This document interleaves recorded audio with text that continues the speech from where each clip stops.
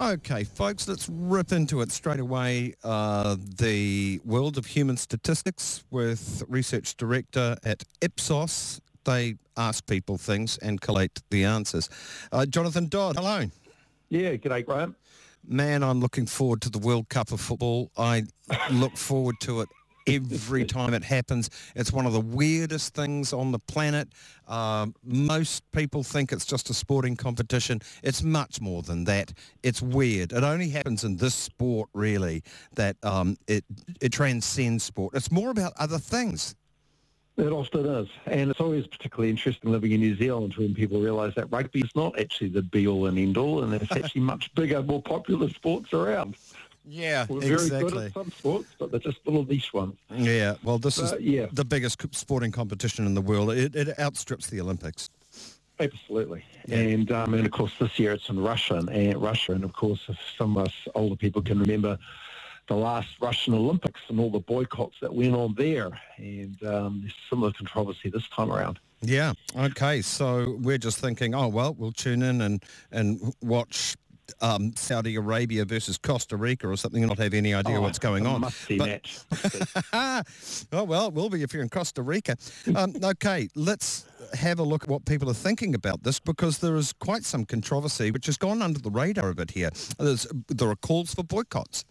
There are. It was interesting having a bit of a look around here because we actually asked about this and found out, well, interestingly, that while states may choose to boycott, those boycotts don't necessarily match the beliefs and the desires of the people that the states represent. So, like 49% of Indians and 45% of Saudis and Americans think that their national team should boycott the World Cup, even though, and I've had a bit of a look around, those particular countries don't have any major or unusual gripes with Russia. I mean, America always does, but it's not like there's anything changed there. India and Saudi Arabia seem to be pretty happy with things and getting along financially. But it's countries like Poland, Iceland, Denmark, Sweden, Australia and Japan, they're all boycotting, or essentially, even if their teams turn up, the politicians aren't. But what the politicians do, I think, like normal, doesn't necessarily reflect what their population wants them to do. No. So, so you're not going to see any of the politicians from Japan at the World Cup, but only 17% of Japanese people actually think there should be a boycott. So definitely you've got these places like Iceland, Denmark, Sweden, for example, where there are sort of de facto boycotts. It's not like you've got huge support amongst their populace for it, but, that's why we hire politicians. They like to believe they know best. Yeah. Who are we to argue? Yeah. It's a weird thing with the World Cup. It's bigger than politics. There are more FIFA nations easily than there are nations in the United Nations. And and it's separate from politics at the same time. It's weird. Well, you can't. I mean, I think we all saw that during the Springbok tour, didn't we, about trying to split politics from sports? Yeah. Well, politics shouldn't interfere in sports, but it does. And so there you go.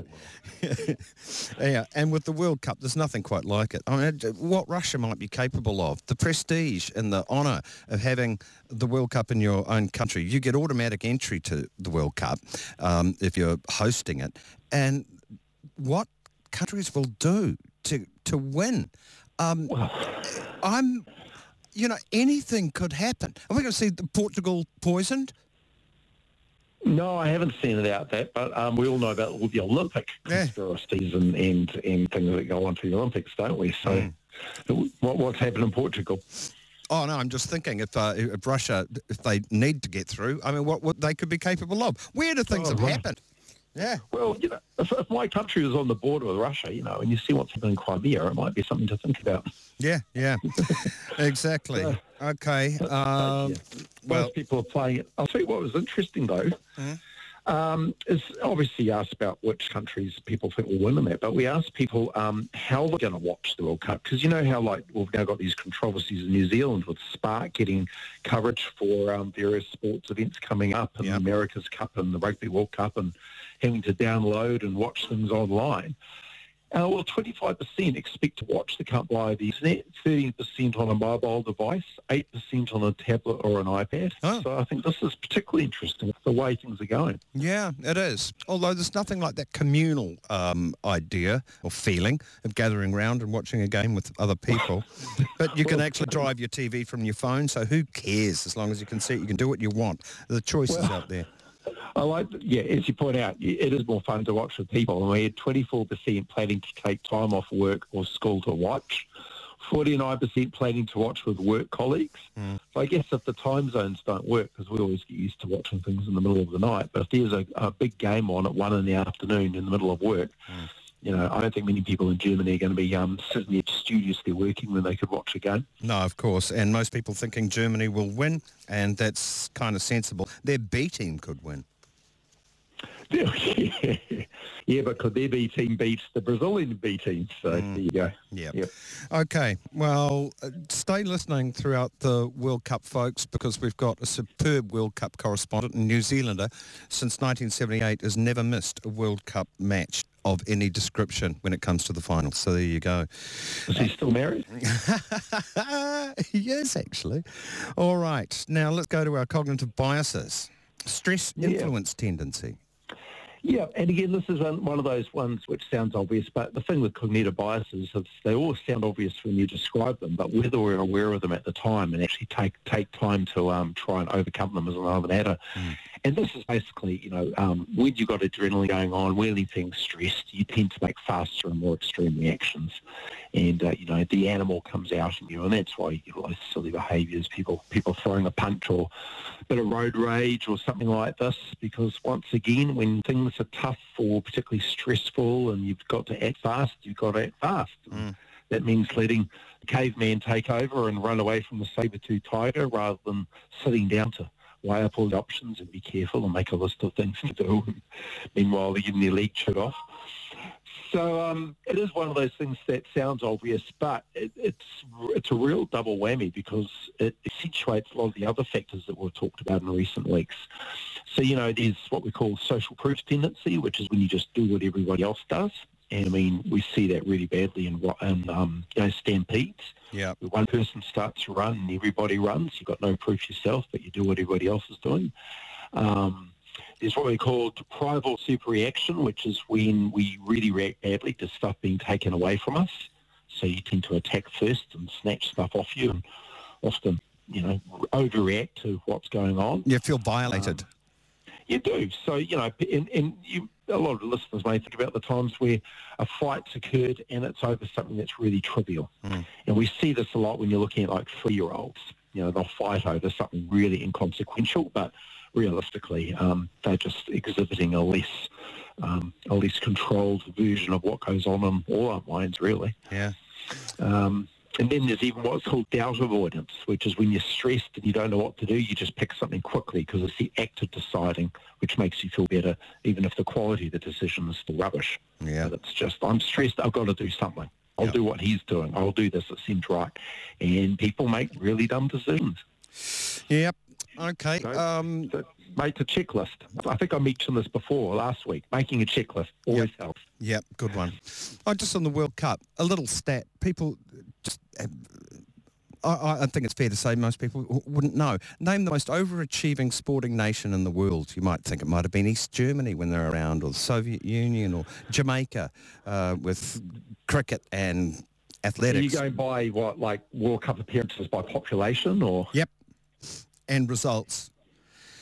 Uruguay, I think, is the most overachieving sporting nation in the world. They've won the World Cup twice. They've been in the semi-finals, how many times? 1, 2, 3? Yeah. It's the Welsh people there. No, it's Argentina. No, I think it was in Uruguay where a group of Welsh people immigrated and set up their own little community so they could speak Welsh and keep their Welsh culture alive when Wales was being overrun by the English back in the day. Yeah, and they've had Golden Boot many times, and it's all of that done with a population of about 3 million, I think. Well, maybe there's nothing else to do there, I don't know. Actually, if we've got time, here's a really good example of how social norms and these cognitive biases can screw you over in football. If you're a goalie and there's a penalty kick being taken against you, if you stand still in the middle, you're more likely to save the goal. But if you stand still in the middle and don't move, and then of course the ball is kicked to either corner, you look like an idiot because it's like, what, you didn't even try. Yeah. So statistically, you're better off staying in the middle. But it looks better if you do something. Stupid. But you're going to look worse. It's like basketball. If you do an underhand throw when you're getting a free throw of basketball, underhand throws, statistically, you'll get a better basket rate, but it looks naff. Yeah. So basketballers don't do it. And these are great cases where the social pressures and the fear of how you're going to overlook lead people to taking what are actually demonstrably the worst decisions and the worst behaviours. Good one. Okay, Jonathan Dodd of Ipsos, thank you very much. And coming up, the world butterflies for Enviro News. We go to the new exhibition at the Auckland Museum. Jonathan, thank you. Enviro News and Issues on Radio Live. Friends, you owe it to yourself and your family to leave the congested city and enjoy what nature intended you to enjoy. At the Auckland War Memorial Museum is an exhibition opened today, Saturday, all about butterflies. People love a butterfly. Curator, Master of Insects at Auckland War Memorial Museum, John Early, entomologist. Lovely to have you back again, John. Kia ora, Graham. Thanks. Well, actually, nice to be back here. I'm in your office. Yeah, that's right. And it's always good to see you and have a yak. Okay, butterflies. This exhibition, there are New Zealand butterflies, but you're really looking at some spectacular forms and collections. Yeah, we're looking at butterflies from across the world. And this exhibition, we call it The Secret World of Butterflies. So we're going to delve into some general facts and information and content about butterflies, not just the New Zealand ones. And it's based on this collection of butterflies that was bequeathed to us by a private collector, a gentleman by the name of Ray Shannon, who lived here in Auckland and then later down in Tauranga. He was a butterfly collector most of his adult life, and he amassed this collection. It turns out there are about 13,000 of them, and when he died, they came on to us. And I've been itching to get them out on display because they're exquisite creatures. But not only that, they're very interesting. How did he collect? By travelling all around the world, particularly in the Amazon region of South America. He went there several times, also Southeast Asia, China, Philippines. But there are butterflies from Africa, Europe, North America. There's a thing about butterfly collecting, and I think it has analogues as well, or parallels anyway, with collection of orchids and reptiles. There's kind of a psychosis. Was he a personality type? I don't think so. Okay. He struck me as being just one of these people who was deeply interested, and he followed his interest as far as he could go. He was interested in all kinds of things. He wasn't just interested in butterflies. The natural world, discoveries in the world of physics, of chemistry, of genetics. He was widely read and had a very active mind. When was he around? He died in 2008, aged 91. Wow. Apparently he got interested in butterflies as a boy, and there's this charming story of him chasing white butterflies around the local cemetery in Hamilton, which is where he grew up. I think much to the consternation of the sexton and the mourners, because so many funerals, actually were in the weekend on the Saturday. But it really took off later. As a young man, he was posted to the Solomon Islands during World War II. And having this interest, he went over there armed with a net and some equipment, proceeded to collect butterflies. And from then on, devoted the rest of his life to doing this. So a single man, no dependents, no wife or partner to keep happy at home. He was free to travel and use his income to foster his hobby, and that's what he did. Oh, just one other thing about the collectors, and your man here, Ray Shannon, he seems to be no exception. If you're a butterfly collector, you've got yourself a blue moon, right? It'd be a beautiful one. There you've got it. And if there's a male and if there's a female, that's different. Yep, you've got those two. But they don't stop there. It's like a competition to see how many of the bloody things they can get. That irks me. I've seen trays of 150 red admirals. Do you really want more? No, you don't. And for scientific collections, no, you don't need that many. You may need to have a number from documenting their presence in a different place at a different time, because where you find them one year, they may go extinct from that area, and it's nice. But just collecting them for the sake of having that many, yes, there are collectors who will do that, and it's part to do with the collecting yeah. Okay. And some too. There's a particular obsession with the rarest species they can get, the minute variations within a species.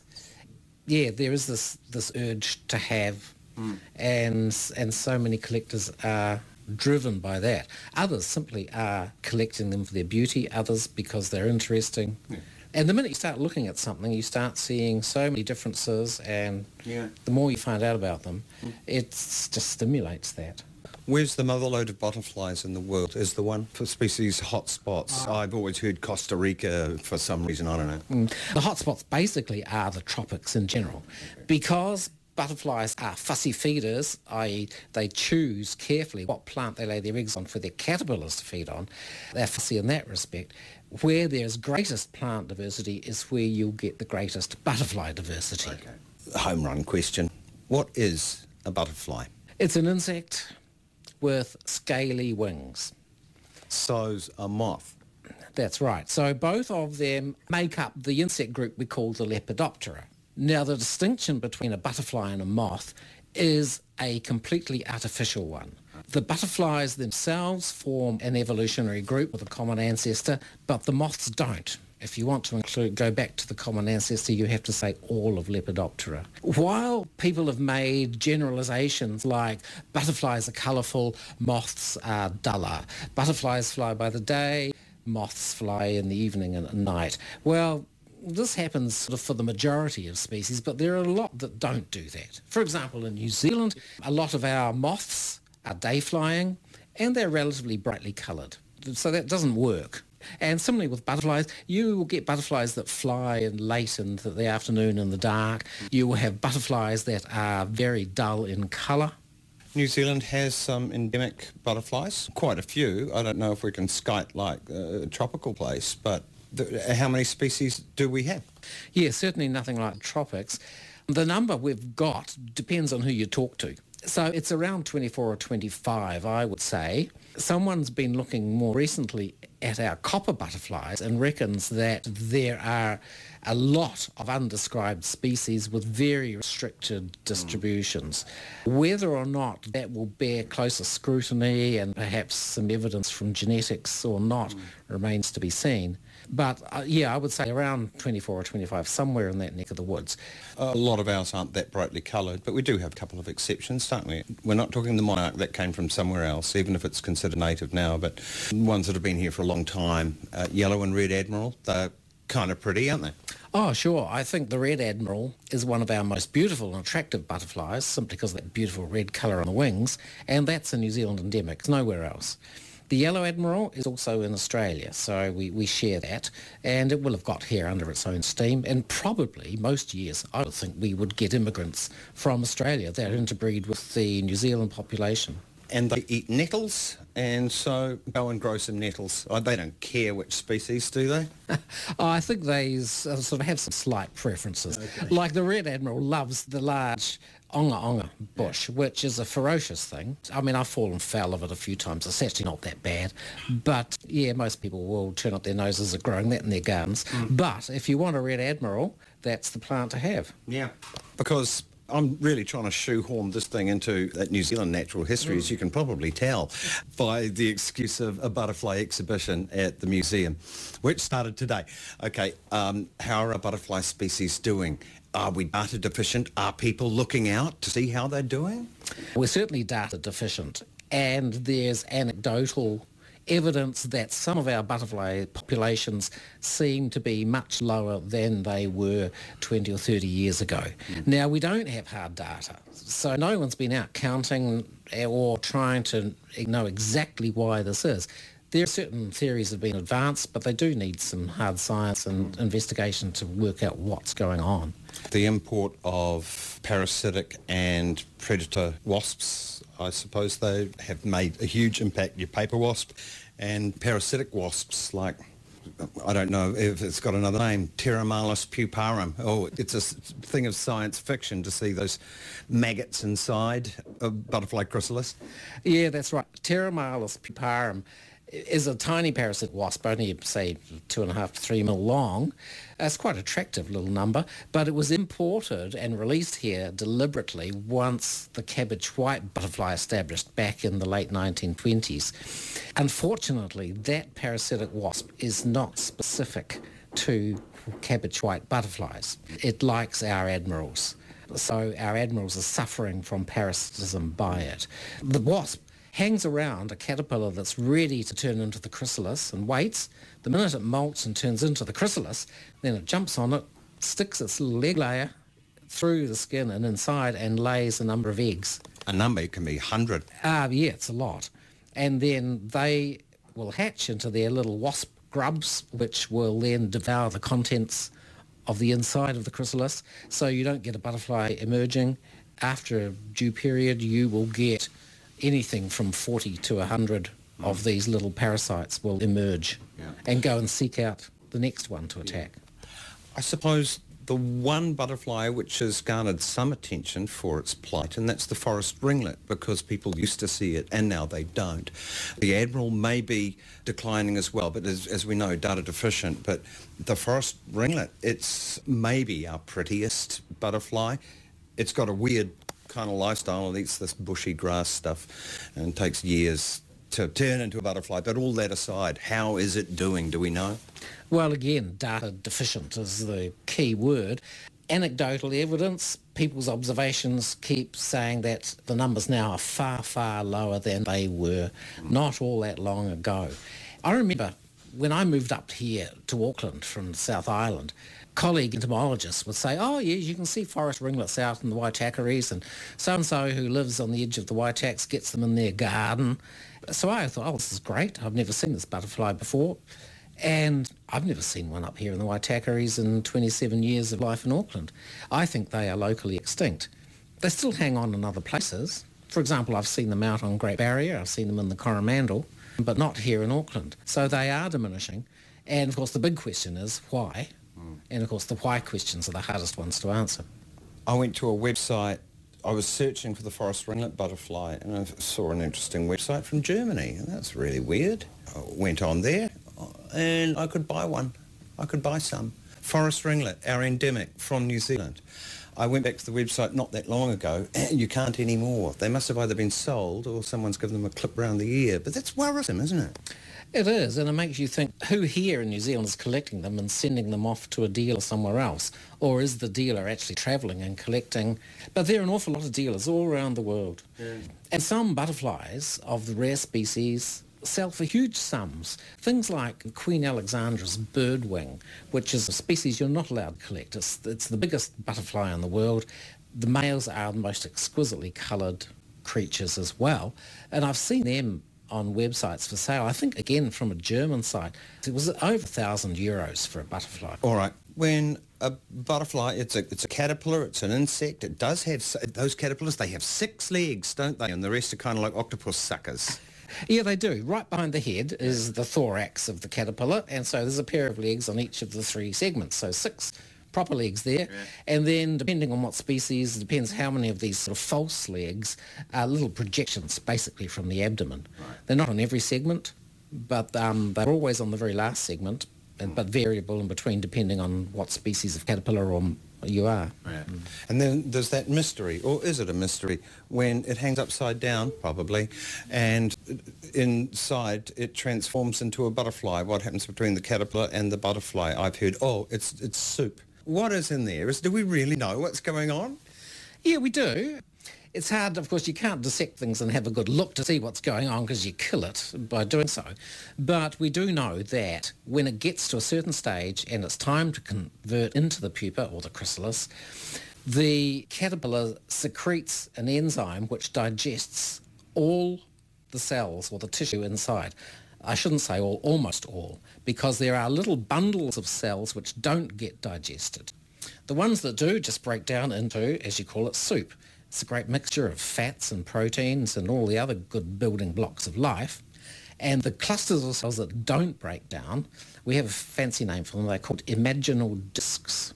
And they're sort of, in a sense, like stem cells, except each cluster, each disc, is predetermined as to what it's going to form into. So there'll be one lot that will be forming the legs, another one the wings, another one the proboscis and the mouth parts. So they will use the soup of nutrients and multiply like crazy, building up the adult structure. If you've ever watched, say, a monarch do this transformation, you can see from the minute it forms the chrysalis, it's this milky green, and as it ages up to a couple of weeks, it gradually takes on, and you can see the form of the adult butterfly progressing inside. Admiral chrysalises, our native admiral chrysalises, they can be so many different colours, shiny silver and black, and others exactly like they're made gold, 24 karat gold. They shine. Fascinating chemistry behind that to be so sparkly. I don't know the chemistry behind that or why there's so much variety, but it's interesting. There are quite a few butterflies whose chrysalis is golden in colour. There are even golden flecks on your standard old monarch, aren't there? Yeah, that's right. And I wouldn't be surprised that's why the name chrysalis came from the Greek CHRYS, root word meaning gold. The other thing too is this gold has given its name to the very early butterfly hunters in England back in the 1700s. And they formed a society and they called themselves the Aurelians, because some of the butterflies they caught had these golden chrysalises, and it comes from the Latin word for gold. So we have the Aurelians and we have chrysalis, both reflecting this golden nature of a number of species. Let's talk about our lepidopterans evolutionarily. They'll go along the line, they're all kind of moth-like, and the moths carry on, so it's an offshoot from mothland that is butterfly land, right? I think that's the way it goes, yeah. How come butterflies, so many of them, are so bright? Is there a good evolutionary theory that seems satisfying? Two main reasons, and both are to do with protection and staying safe, basically. The ones that have the iridescence, like the big blue morphos of the Amazon, the colour that you get changes depending on the angle. So you imagine one flapping its wings. 1 minute is this brilliant turquoisey blue. The next minute, as the angle changes, they're dark and you don't see much. So I would imagine as they're flying, and it's not been my good fortune to go to the Amazon and see this myself, but I think you would almost get a stroboscopic effect, which is thought to be maybe confusing a pursuing bird. Combine that with butterfly flight too, because they never just fly in a straight line. They zip and dart and go around at all kinds of angles to make it a bit harder. So that's one way, I think, of the bright colours. But the other one is to warn predators that they are toxic. And you find this right through so many of the butterflies. Their caterpillars feed on a plant that's got nasty chemicals in it. It doesn't kill them, but they absorb those chemicals into their body.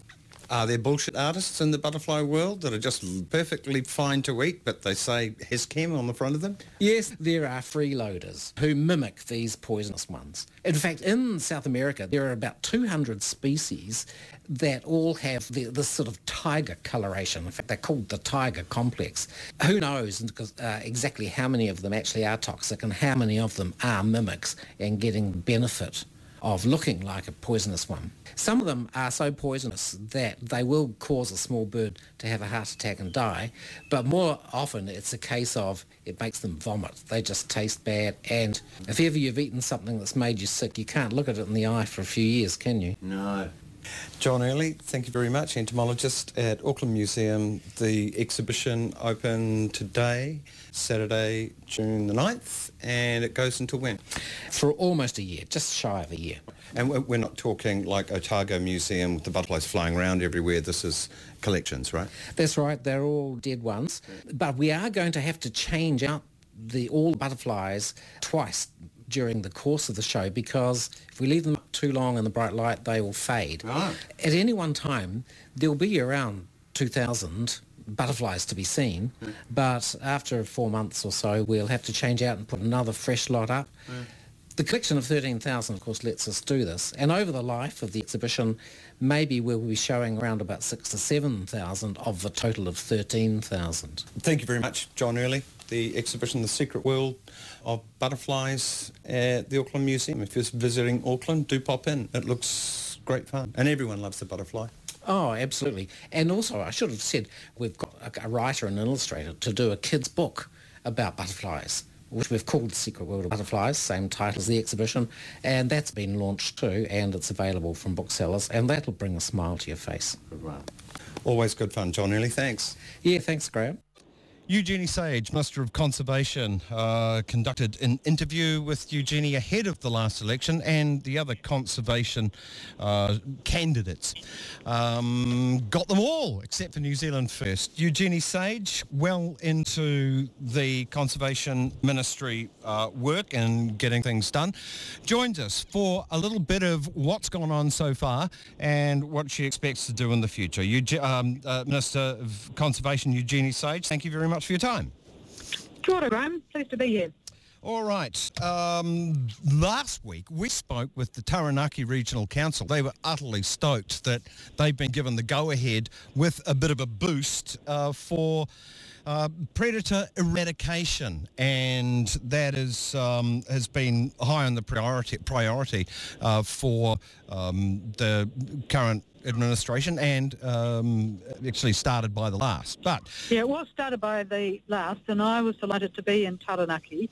The previous national government, Maggie Barry, had set up the Predator Free New Zealand Limited, Predator Free 2050 Limited, and that's a charitable company, not-for-profit, which gets about $24 million in funding annually, and they, for the first time, have assessed applications for funding, and I was in the very pleasurable position of being able to announce that the Taranaki Regional Council was the first to get a big grant, $11.7 million over 5 years, for their ambition to make Taranaki a predator-free region. I'm impressed by the Regional Council, its vision, the way it is working with iwi, hapu, community organisations, Wild for Taranaki, and while the Taranaki vision is potentially achievable because it's building on the work that's being done on the maunga themselves, Mount Taranaki, Puakai,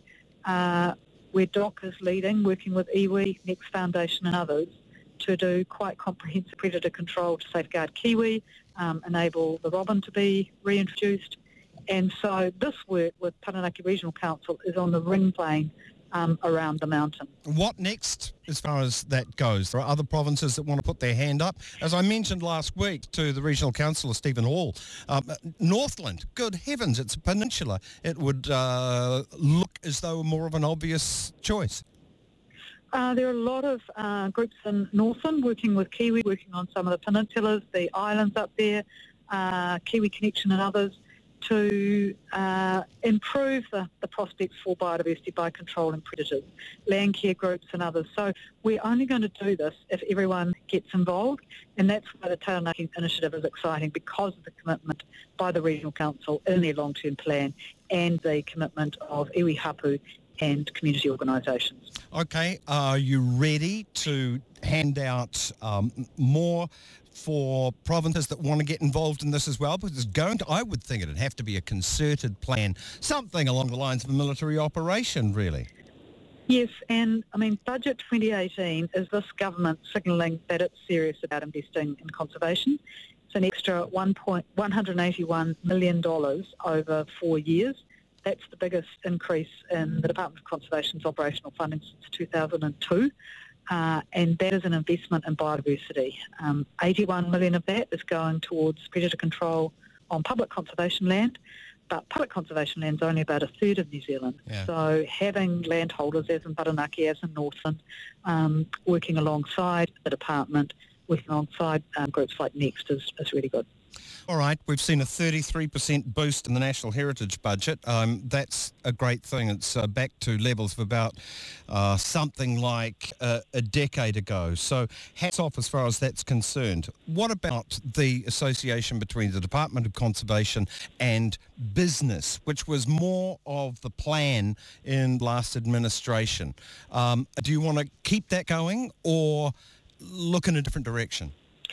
Well, it's going to be a slow rebuilding process because there has been a decade of neglect, of cuts to natural heritage funding, the department having to go cap in hand to government every time there was a predator plague year. So there was a heavy reliance on partnerships with corporate entities. But I think there is value when we have everyone committing to this objective of having our Indigenous species and wild places thrive. We are very lucky in New Zealand. 80% of our birds are only found here in Aotearoa, New Zealand, nowhere else in the world. So we've got an international responsibility, and that requires a commitment by everyone, businesses, councils, iwi, and government and communities. Okay, but it's when I spoke with you, you wanted less reliance on that, more of a bottom line. Less reliance on corporate sponsorship. And what Budget 2018 has signalled is that this government believes that conservation is the core government business. And it's core business because it's the Crown agencies like DOC that do it on behalf of all of us. And because we can't have healthy people, we can't have a healthy economy unless our environment's healthy. Our biggest export earners, tourism, and the primary sector both rely on nature. So nature needs to thrive and for us to thrive. Okay. Do you go to Grant Robertson and try and talk him round to giving you more money? How does this work? Because he's the guy with the money. Well, it's been my focus since I first became Minister, increasing the funding for DOC. There were good conversations with the Minister of Finance, and this big increase in funding obviously required the support of the Minister of Finance and the Prime Minister, Jacinda Ardern, as well. And I think it's signalling across all three parties, Labour, New Zealand First and the Greens, in the Confidence and Supply Agreement and in the Coalition Agreement, all three parties believe in the need to invest in conservation. That's why the funding occurred, because it's a whole-of-government initiative. It's fortunate that the Minister of Finance lives in Wellington, and with all the Indigenous vegetation in the hills and the gullies, with Zealandia, seeing kaka, Tieki, saddlebacks outside Zealandia now, people know that if you invest in predator control, you do get our native species thriving. Yeah, to the extent where neighbours can actually complain about the kaka, which is such a luxury. Yes.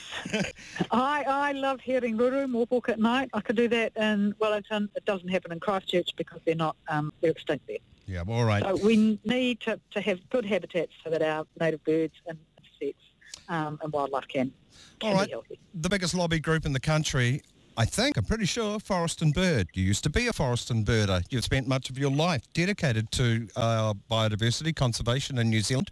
What's it like answering to them as a lobby group saying, we want this? Well, they, Greenpeace, WWF and others, run very well-researched campaigns, very effective campaigns, mobilising their membership. They are part of the mechanisms of our democracy, absolutely critical to a healthy democracy, and holding government to account, pointing out where we could do more and pointing out occasionally where we've done okay. Yeah. Okay. Priorities for you in the coming years within this administration heading towards the next election? What do you want to achieve? Well, we realistically. Just announced at the weekend that international visitors will be paying double what New Zealanders pay on 4 of our 9 great walks this summer. That's part of how do we cope with increasing tourism demand, increasing visitor numbers. We need to manage the people pressure at some of our more popular sites more effectively. So that's a major area. Working to establish a dryland park in the Mackenzie Basin, ensuring that we implement that commitment in the speech from the throne of no new mines on conservation land. And the biggest commitment I have is to doing better by our wild places and our Indigenous plant and wildlife, because they contribute to who we are, our national identity. They're critical to the way we market ourselves and the way we see ourselves overseas. So we want nature to thrive so that we have a healthy economy and a healthy society. Forest and Bird and the others have been generally positive about the direction you've taken things. However, too slow in some regions, and markedly what you said, mining on conservation land, apparently too much is still going on and you're slow to react, slow to put a stop to it. I guess we've been in government now coming up 7 months.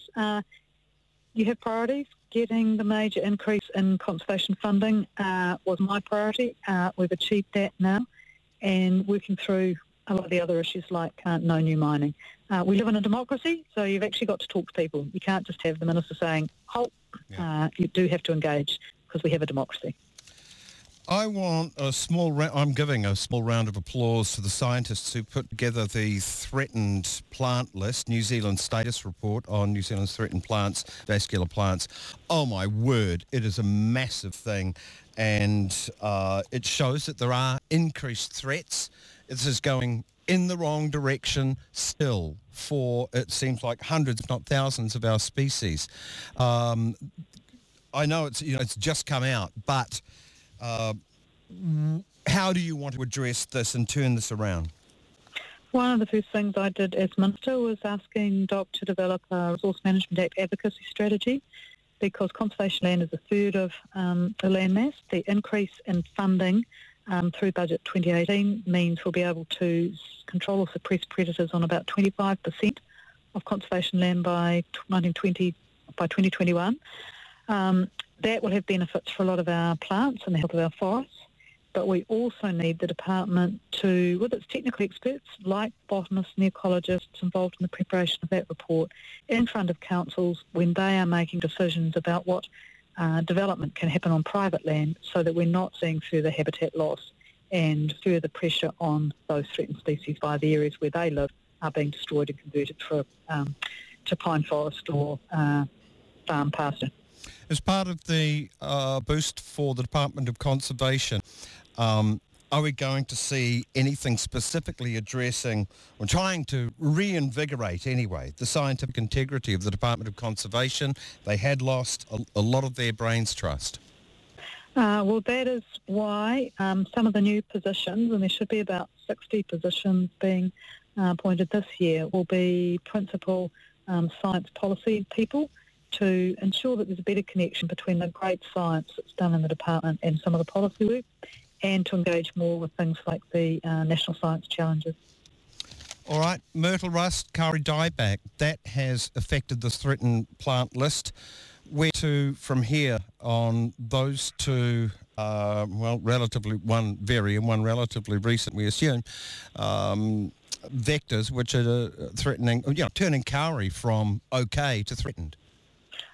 With Kauri dieback, again, the last National Government made quite a major investment of around 22 million in new tracks and infrastructure so that people weren't spreading Kauri dieback with the mud on their boots. People really need to keep their boots clean. This government decided things were going too slowly, so we're being led by Ministry of Primary Industries, a national pest management strategy on Kauri dieback. That's being developed at the moment. Myrtle rust is a major problem because the spread is windblown, and there's a lot of science being done there, but it does seem very hard to actually stop the spread. Yeah. So, these are big challenges, big biosecurity challenges, and with a changing climate and more intense storm events, we can expect to see more windblown diseases, I think, coming across. Yeah, just regarding myrtle rust, has the media gotten sick of it? I haven't heard much on radio or television. What about its latest sightings? Is it spreading? Is it still happening? Are we getting reports? I think because there has been a recognition that it can't be eradicated because it is so widespread, and I think because our biosecurity resource has focused on M. bovis and the huge stress that is putting on many farmers and the industry. Yeah. Yeah, fair enough. Can you tell me, though, how it is, its status as far as spread goes? I think it has been found, yes, through their areas around New Plymouth, Bay of Plenty. So, it has reached the point where eradication is not seen as feasible. Bloody hell. All right, Eugenie Sage, thank you very much for this follow-up from the pre-election interview I conducted Thank with you. you, Graham. Our pleasure. Okay. Thanks very much for your time. We will be in touch again. Eugenie Sage, Minister of Conservation. Thank you.